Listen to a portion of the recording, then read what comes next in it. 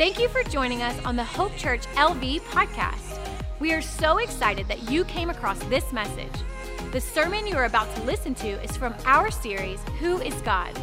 If you're joining us for the first time, I want to be the first to say, welcome to Hope Church. Go ahead and open up the Hope Church LV app or visit hopechurchlv.com and click Connect with us to fill out a short digital connection card. If you haven't already done so, make sure to subscribe, rate, and review our podcast to help spread hope to the world. Once again, thanks for joining us today. Enjoy the sermon. Amen. Amen.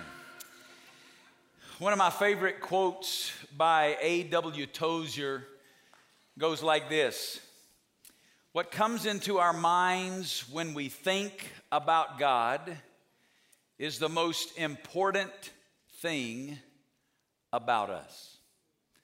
What comes into our minds when we think about God is the most important thing about us.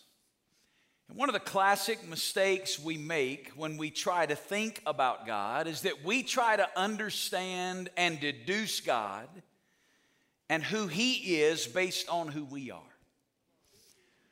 We have faults, failures, shortcomings, and inconsistencies. And if we're not careful, we wind up with a God that looks a lot like us, and that affects greatly the way we relate to Him. Maybe there is nowhere we do this in a more obvious way than our view of God's forgiveness. We tend to think that God forgives the way that we forgive. And our forgiveness is very different than God's forgiveness. That's a good place to say amen. Our forgiveness is very different than God's forgiveness. For example, let me give you some phrases that describe our forgiveness. Our forgiveness is available, but not yet. I want to wait and see just how you're going to respond. I want to wait and see your behavior. I'm willing to forgive you, but let's just wait and see. Anybody identify with that? Anybody ever experienced that kind of? Forgiveness is available, but now let's just wait and see. Before I give it, I want to see that you're serious. I want to know that you're genuine in your apology. I want to know that there's sincerity behind the, I'll forgive you. It's available, but not yet. Let me give you another one. Our forgiveness is filed, not forgotten. I'll forgive you, but I'm going to put that right over here. And if you ever do that again, you just need to know that I have the file handy. And I will pull the file out, I will open it up, and I will remind you in great detail about this conversation that I'm forgiving you. But I got it filed. Anybody ever been forgiven like that? Anybody tired of the file being dragged out? Be careful. Don't say amen too loud right there. Especially not with an elbow. Here's another one. Our forgiveness is limited, so don't push it. I'll forgive you this time. You ever heard those words? I'll forgive you this time. But if you ever do this again, I'm done. You ever receive forgiveness like that? You see, because we have a forgiveness that's available but not yet, a forgiveness that's filed but not forgotten, a forgiveness that's limited, so don't push it. That's how we tend to relate to God. And it's really what we think about the forgiveness of God in our lives. As a matter of fact, there are some of you sitting here this weekend, and you are struggling in your relationship with God because you think God's forgiven you like that. You've walked in here today feeling the weight, feeling the guilt, feeling the shame because you think He forgave you, but it's filed.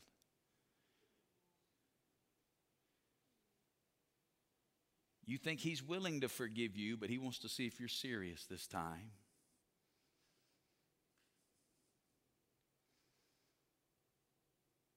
If you're visiting with us this weekend, we have been walking together through a passage of Scripture in the Old Testament book of Exodus. If you got your Bible, open it to the Old Testament book of Exodus, chapter 34.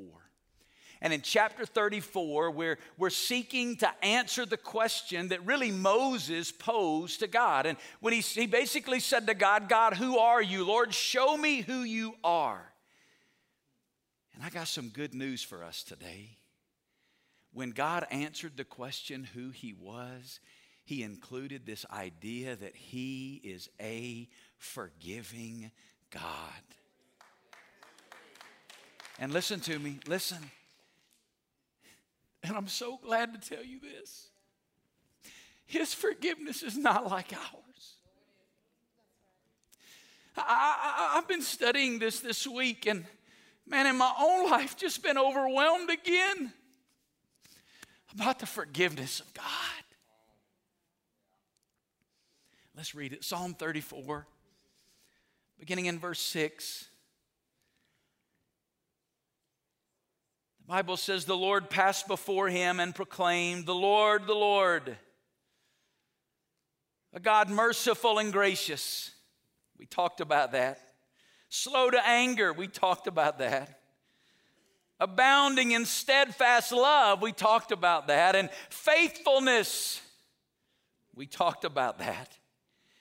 Keeping His steadfast love for thousands, we talked about that. Now here's where we're going to zero in this weekend. Forgiving iniquity and transgression and sin, but who will by no means clear the guilty, visiting the iniquity of the fathers on the children and the children's children on the third and fourth generation. And Moses quickly bowed his head toward the earth and worshiped. I want to talk about the forgiveness of God, and I want to do it by sharing with you three truths out of these verses. And here's the first one. These are the three truths that God really has been pressing in my own life this week. So here's the first one. My sin is great. Now listen, I wanted to start with the phrase, our sin is great, because that's true. But as I pressed into this week, God was just dealing with me personally. So I want you to say that phrase out loud, and I want you to say it for your own self. Let's say it together. My sin is great.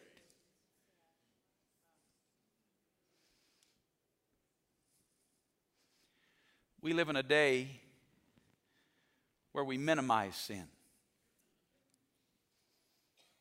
We have other words for it. A mistake. A bad habit. Hang up, a mess up, an uh-oh. We not only minimize sin, we excuse sin. The devil made me do it. You just don't understand what I'm going through. They just bring out the worst in me. We not only minimize sin and excuse sin, we're now entertained by sin. It's the punchline of the joke that we laugh at. It's the plot of the sitcom that we watch at night. It's the message in the music that we listen to.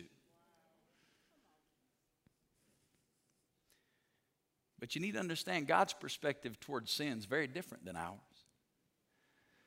As a matter of fact, in the Old Testament Hebrew, there are 9 different words used to describe the depravity and the grotesqueness and the depth of our sin. God uses 3 of those words in this description of himself. When he says he's forgiving, he names 3 of the most commonly used Hebrew words for sin: iniquity, transgression, and sin. And each of these words points to the severity and the depravity of sin in our lives. I want you to hear these words. First of all, the word iniquity. It's a Hebrew word that carries the idea of being twisted or perverted. In the Hebrew, the root means something that's bent or crooked. And it's taking that which God designed to be good and God designed to be holy, and from the depravity and lostness of our heart, we twist it and we bend it to serve us. For example, the tongue. God gave us the tongue to be a fountain of blessing.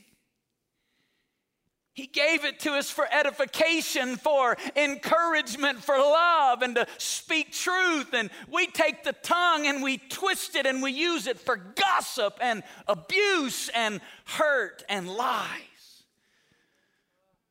When you and I sin against God, we're taking that which God, when I sin against God, I'm taking that which God designed to be pure and holy, and from the depth of the wickedness of my heart, I'm twisting it and I'm perverting it and I'm bending it to fit my will. The second word that he uses is the word transgression. In the Hebrew, it's a word that means to step across a boundary. It's the idea that God has drawn a line and said, don't step across this line. Now, when God gives us commands in Scripture, I've told you this before, whenever God says don't do something, he's saying what? Don't hurt yourself. When God says do something, he's saying help yourself. God never draws a boundary to rob us in the joy and pleasure of what's on the other side. God draws a boundary because he created life. He knows best how it's lived. And he gave it to us, that boundary, to protect us, to shepherd us, to guard us, and to guide us into the best life possible. But here's what we do. We transgress. We step across God's boundary. But the word transgression here is not just stepping across God's boundary by accident. It's the image of the child that you say, don't touch that. And they look you right in the eye, as if they were Clint Eastwood, and say, go ahead, make my day. And with their eyes piercing your eyes, they reach and they touch it.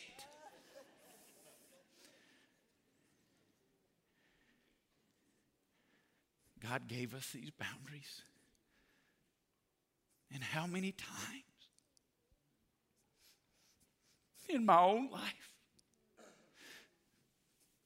God, I'm going to do it my way.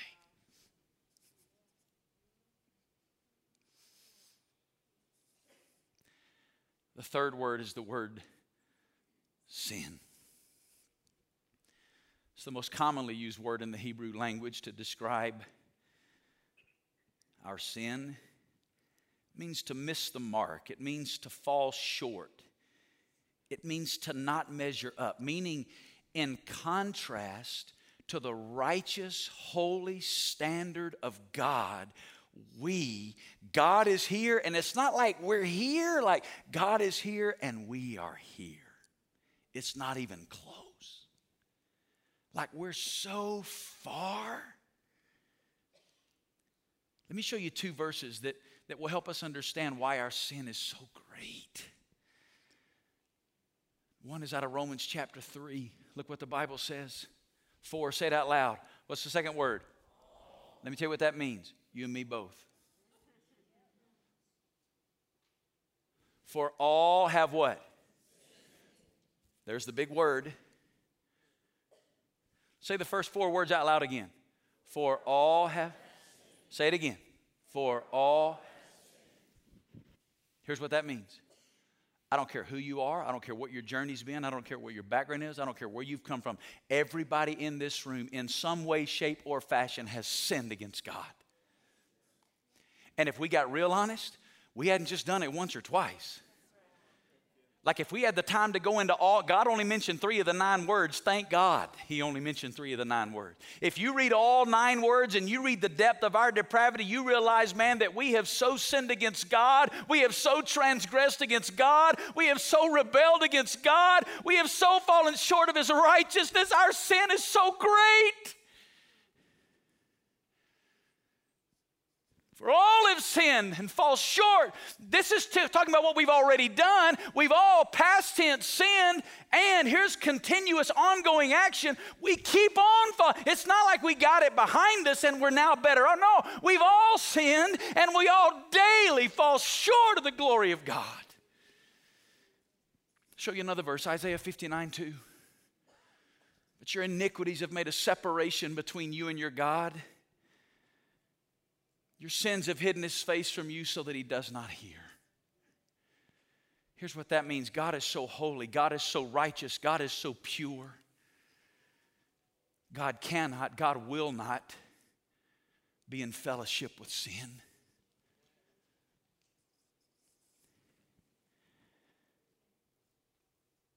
Man, as I read this and studied this week, as I stand before you here tonight, I'm just telling you, my sin is great.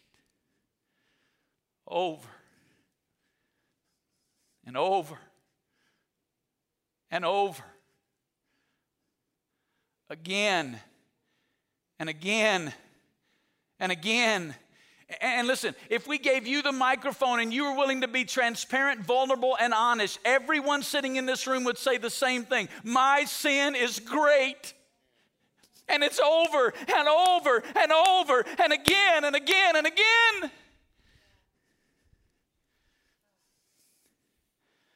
Let me tell you the second truth of these verses. God's forgiveness is greater than my sin. Woo, my sin is great.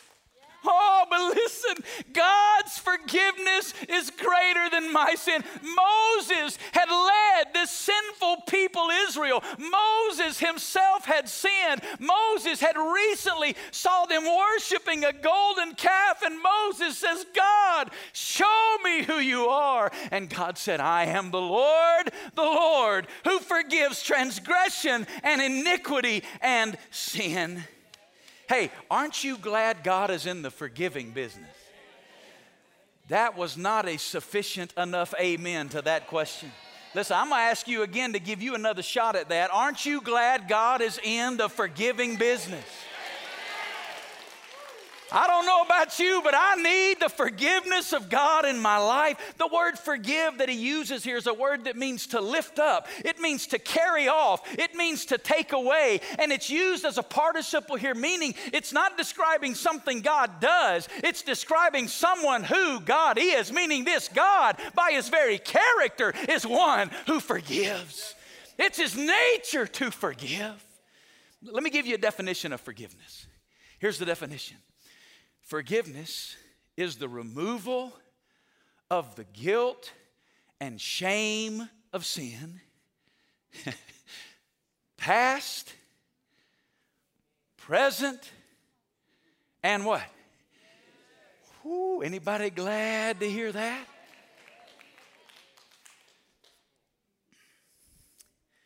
To grasp the reality of forgiveness, to grasp the reality of the depths of this. Listen, you may say, how is this possible? Let me tell you how it's possible. It's possible through Christ. You see, Jesus, God, came into the world and did for us what we could not do on our own.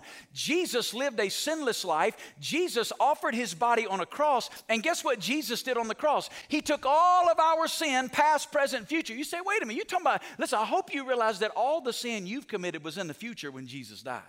Which means if his death is not sufficient for future sin, we're all in a whole lot of trouble.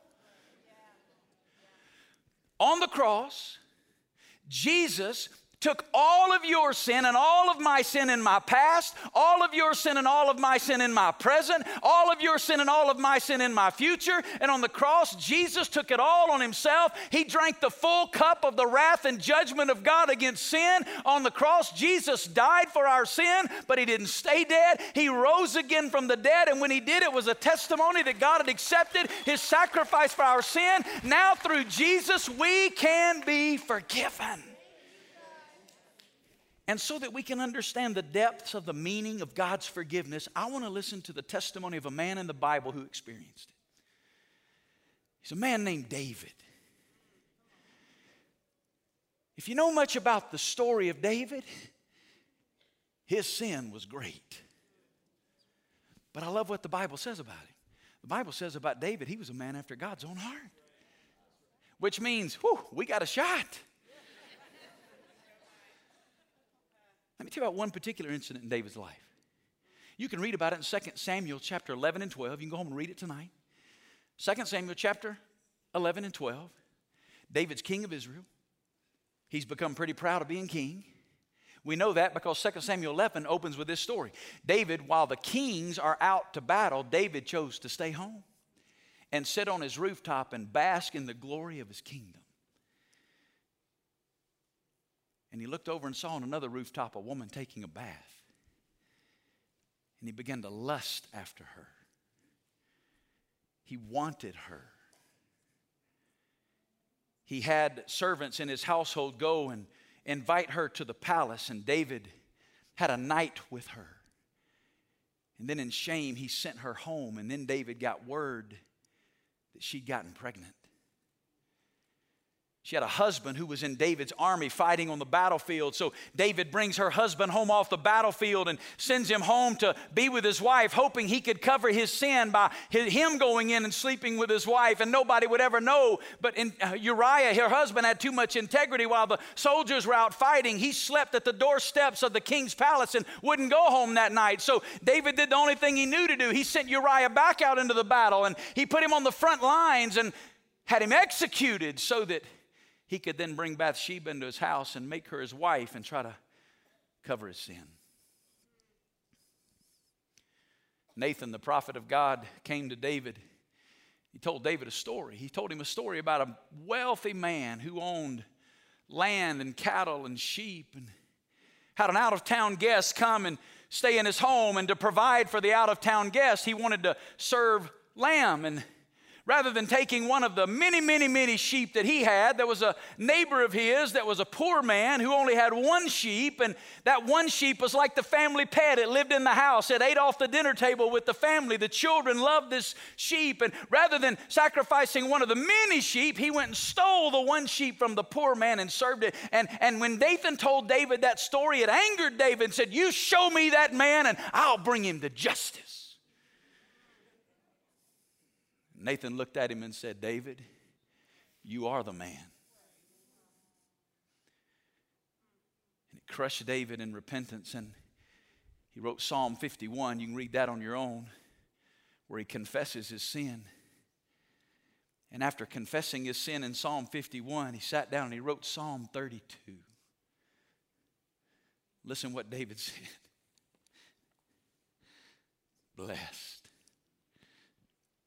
Blessed is the one whose transgression is forgiven, whose sin is covered. Blessed is the man against whom the Lord counts no iniquity.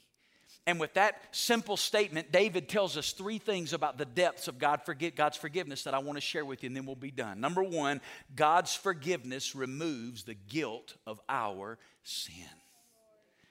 God's forgiveness removes the guilt of our sin. Here's what that means. He doesn't hold it against us anymore. Did you hear the phrase, whose transgression is forgiven? There's that word, transgression. It's that rebellion. David knew that he'd defied God's authority. He knew that he'd rebelled against God's law. He knew that he'd stepped across God's boundary. He knew that he'd shook his face or his hand in the face of God and said, I don't want your way, I want my way. But now David had experienced the forgiveness of God. God had lifted up that guilt and he had carried it away. And David says, how blessed is the person who's experienced the forgiveness of God. I'm sure as David used that word forgiven to be picked up and taken away, there's a typo there, we'll fix that. I'm a little anal when I see that. I can't not see that. It says forgiven, all right? That's the way we say it back in Alabama. We forgiven. I knew you saw it. I just wanted you to know I saw it, all right? Save your emails. I saw it. I'll fix it. When David wrote that word, here's what he had to mean. He had to be thinking about the sacrificial system and the scapegoat. You say, what is that? In the Old Testament sacrificial system, there was a special day called Yom Kippur, the Day of Atonement. And on that day, the high priest would take 2 goats. He'd sacrifice one goat and spread the blood on the altar as a symbol that one day a Messiah would come and shed his blood to cover our sin, to forgive our sin. But then he'd take the second goat and he would speak a word over that second goat, and all the sins of the people representatively rested on that second goat. And he would lead that goat out into the wilderness to a place where nobody knew, and he'd set it free so that it was gone. The guilt, the shame of their sin had been lifted up and carried away. And the children of Israel, as they watched that goat go out into the wilderness, they would begin to rejoice because their sin had been forgiven. You say, how far has God removed our sin from us? Let me tell you what David wrote in another place. Look at this, Psalm 103. As far as the east is from the west, so far has he removed our transgressions from us. When this was written, most people in the world thought the world was flat. I know some people that play in the NBA still think the world may be flat. But it's not. But in this day, everybody believed the world was flat. So when they heard east and west, they didn't really think much about that. But here's what do we know today? The earth is what? It's round. Why is that a big deal? Because if God had said north and south, that'd mean his forgiveness is limited. Here's what I mean by that. If you leave here and travel north, eventually you're going to hit the North Pole, and guess what you're heading in? South. And if you travel south long enough, you're going to hit the South Pole, and then you're going to be traveling what? So the distance from north to south is a measurable distance. If God had said, I'm going to remove your sin from you as far as the north is from the south, here's what he would have been saying. I'm going to forgive you, but there's a limit. And when you cross that line, I'm done with you. But he said, I'm going to forgive it, and I'm going to remove it as far as the east is from the west. Guess what? If you leave this parking lot and head east, you know how long you can head east? Till you turn around and head west. You know why? Because you can head east forever. You can just go east all the way around until you just keep making laps around the globe. Why? Because the earth is not flat, the earth is round. Here's what that means. The distance between east and west is immeasurable. Here's what that means for you and me. When God says, I've forgiven you, when God says, I've lifted it up and carried away the guilt of your sin, he has removed it from us an immeasurable distance. No wonder David said, how blessed is the man. Let me tell you a second thing forgiveness means. God's forgiveness covers the shame of our sin. Whose sin is, I love this word, covered. Covered. There's that word sin. It means to miss the mark, to fall short. David knew that he didn't measure up. And because of that, David was ashamed. Because he thought that's how God now sees him. There's some of you sitting here this weekend and you've come in here. Yes, you're a Christian. Yes, you love the Lord. But you've got some sin in your life that continues to have victory over you. And you're sitting here today ashamed. Thinking that God in some way has set a line and you've crossed it and he's done with you. Or thinking that every time you come in, God sees you as the one that just can't get it right. But David said, God in his infinite grace has covered. It's a word that means to conceal. It means to take something and cover it up so you can't see it anymore. You see, he's covered the shame of my sin with his garment of righteousness. I'm no longer viewed by my Father as someone who continues to disappoint him. I'm not viewed by him as a sinner who is doing his best. I'm viewed by him as someone who is covered by his grace and clothed in his righteousness and viewed as a loved, accepted child of the Father. The prophet Micah tells us how covered we are. Listen to it, Micah chapter 7. Micah was thinking about the forgiveness of God one day, and he was so overwhelmed by it. Listen how he starts the verse. Who's a God like you? Like, who does this? Who is a God like you? Pardoning iniquity and passing over transgression for the remnant of his inheritance. He does not retain his anger forever because he delights in steadfast love. He will again have compassion on us. He will tread our iniquities underfoot. Yes, you will cast, say the next word. All, that means past, present, future. All our sins into the depths of the sea. Let me ask you a question. You ever lost anything in the ocean? Like there's lost, and then there's ocean lost. On our sabbatical, we went down to Southern California. We were on the beach. Our grandkids flew in with their family, and we spent some time on the beach together. And Karis, our little granddaughter, 4 years old, loves to go find seashells. And she'd bring seashells, and she'd hand them to me like I'm supposed to keep all. I'm figured out somewhere to put all these seashells. And so I knew she loved to do that. I was out in the shallows one day, and as I was standing there in the shallows, I noticed a seashell, and I reached down. The water's not above my knees, and I reached down to grab it, and by the time I get my hand in the sand, it's gone. Like I'm this deep, and I'm moving sand around, and it's just gone. Listen, God could have said, I buried your sin in the shallows of the sea, and it'd be covered. But he didn't say the shallows. Let me tell you what he covered your sin with in he covered it with the depths of the sea. Listen. Did you know that the highest mountain peak in the world is Mount Everest, and it's 29,000 feet tall? Did you know that the highest mountain peak in the world cannot be compared to the depths of the sea? As a matter of fact, the deepest trench we've ever uncovered is off the coast of Japan. It's called the Mariana Trench, and it's over 36,000 feet deep. Not only is it 36,000 feet deep, it's 5 times wider than it is deep. Meaning it's 120 times larger than the Grand Canyon. Now get this. God said, yes, my sin is great, but God said, I've taken all your sin, all the sin of your past, all the sin of your present, all the sin of your future. And here's what God said he did. I've covered it.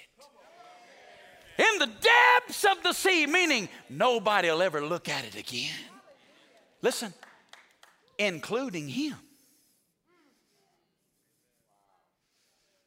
You say, I don't know about that. Let me show you. Look what Isaiah said. God is speaking here.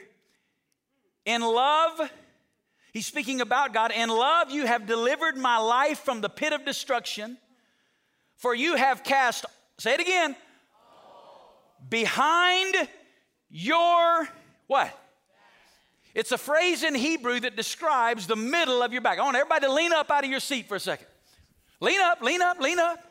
I know you're comfortable. Lean up. Now I want you to look at the middle of your back. Go.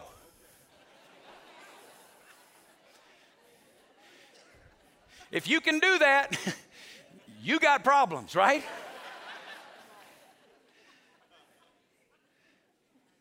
You know what God said? I'm putting your sin somewhere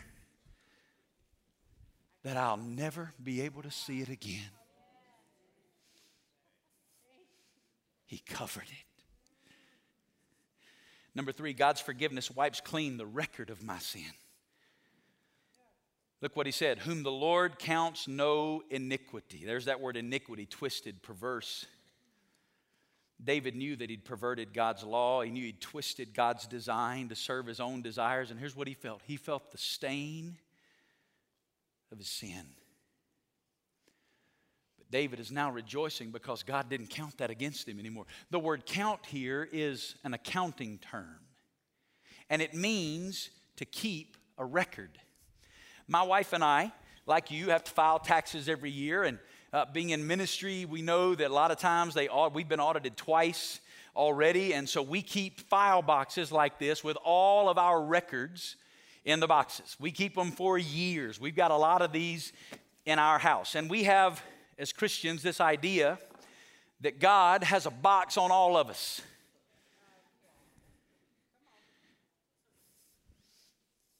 And He can pull out the records.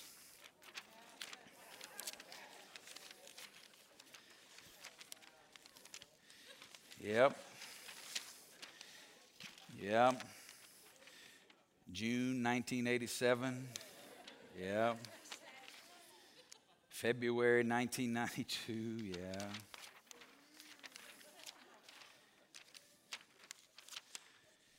(1996, 1997, 1998, February, March, April, May, June, all over and over and over and over and over and over again.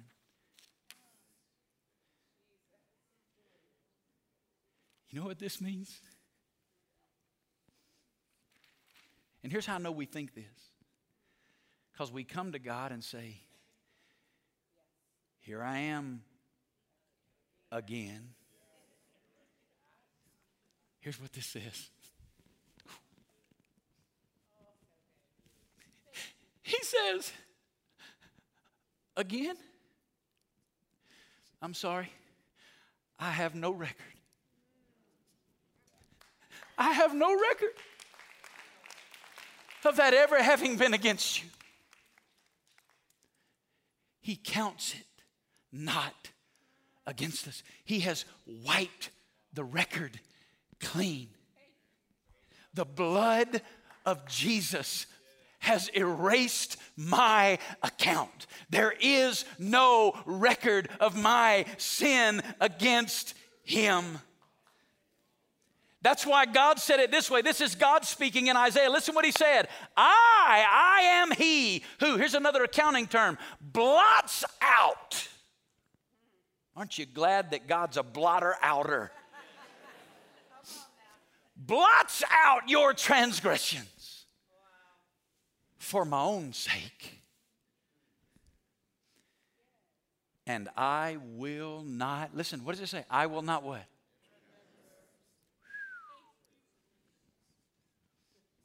That word remember, it means to recall, to mention, to think about, to be remembered, to acknowledge, to make known. No. God doesn't forgive and forget. If He forgot, He'd never be God. Here's what I'm telling you He does. Sovereignly, He chooses to never remember it again.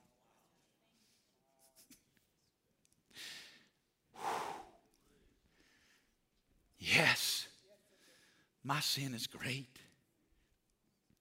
Yes, we've all sinned. Yes, our sin separates us from God.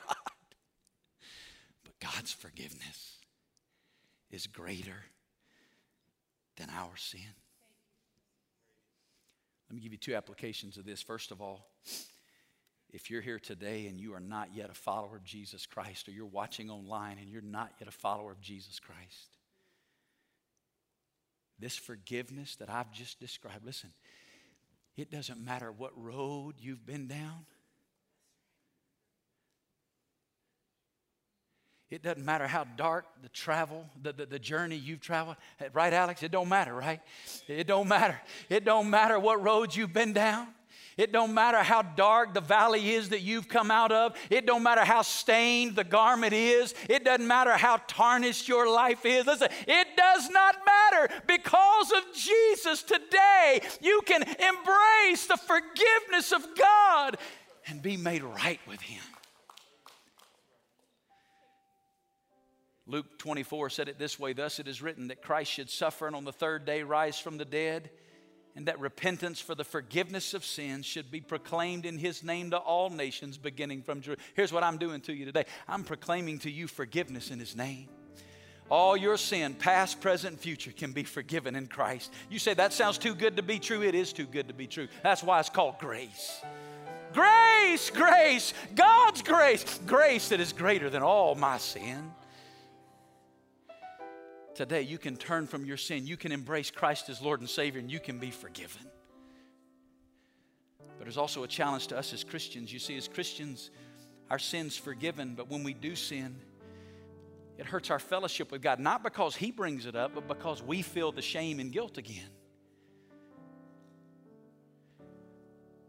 1 John 1:9 says, if we confess our sin, He's faithful and just to forgive us of our sins and to cleanse us from all unrighteousness. There's some Christians here today that just need to make a fresh surrender, fresh turning, fresh repenting, confessing. Listen, I love this. If we confess our sins, He's faithful and just to forgive us. Listen, He's already forgiven us. It's just a matter of us confessing. It doesn't say we got to ask Him for forgiveness. When we confess it, forgiveness is done. It's done. He didn't say if we confess our sins and ask Him. No, if we confess our sins, He's faithful. He'll forgive. Why? Because it's already been done in Jesus. Last truth, and I'm done. I can't close without saying this.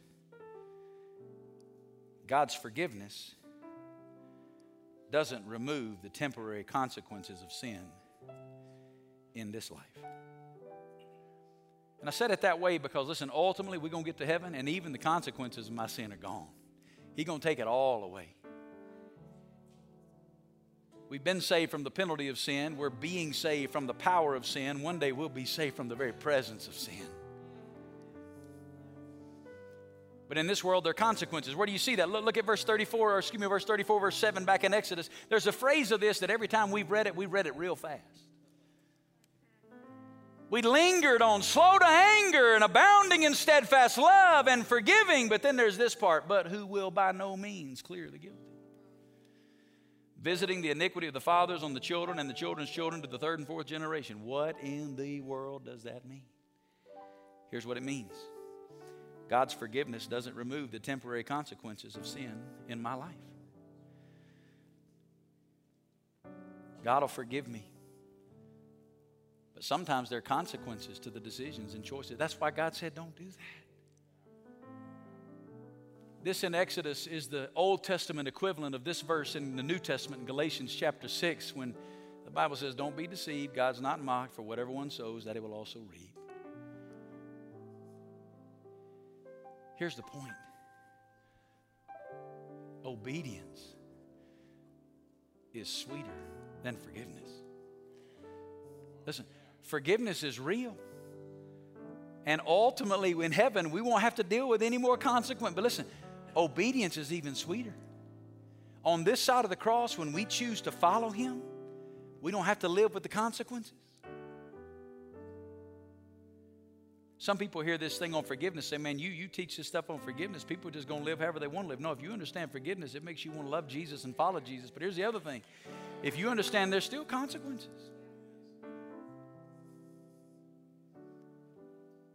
My sin is great. God's forgiveness is greater than my sin. Let's pray. Father, in the name of Jesus, I pray as only you can, you would communicate these truths. And God, teach us what it means as your children to be loved, accepted, forgiven by you. As you sit quietly with your head bowed and eyes closed, in just a moment, our team is going to lead us in a song of worship. We're going to have pastors here along the front. There's really two opportunities to respond. Number one, if you're here today and you're not a follower of Jesus, you don't know what it means to be forgiven and have a relationship with God. When we stand in just a moment and we begin to sing, we're going to have pastors that are going to come on and join me now all along the front here. And if you're not a Christian, but you want to know what it means to be forgiven by God and you want to know what it means to be His child, when we begin to sing, don't wait on anybody else, man, you just come right now. You just begin to come and come to one of these pastors and simply say, I need Jesus. And we'll have somebody open a Bible and show you how you can experience the forgiveness of God. Maybe you stumbled in here today and your heart is heavy and your life is broken and you just hope beyond all hope that God can forgive you. Listen, He can. He's a forgiving God. But you got to come to Him. You got to come in repentance, acknowledging who you are and who He is. But secondly, there are probably some Christians in the room that We've been dabbling in some sin. We've been choosing to disobey God. Listen, this altar is going to be open. You can just come make a fresh surrender. Just cry out to God, embrace His forgiveness. Maybe there are burdens, challenges on your heart and your life, and you want to just come and get in one of these altars and cry out to God about something in your job, your health, your marriage, your family. Maybe you want to pray with one of our pastors. That's why we're here. As God speaks to you today, you respond to Him.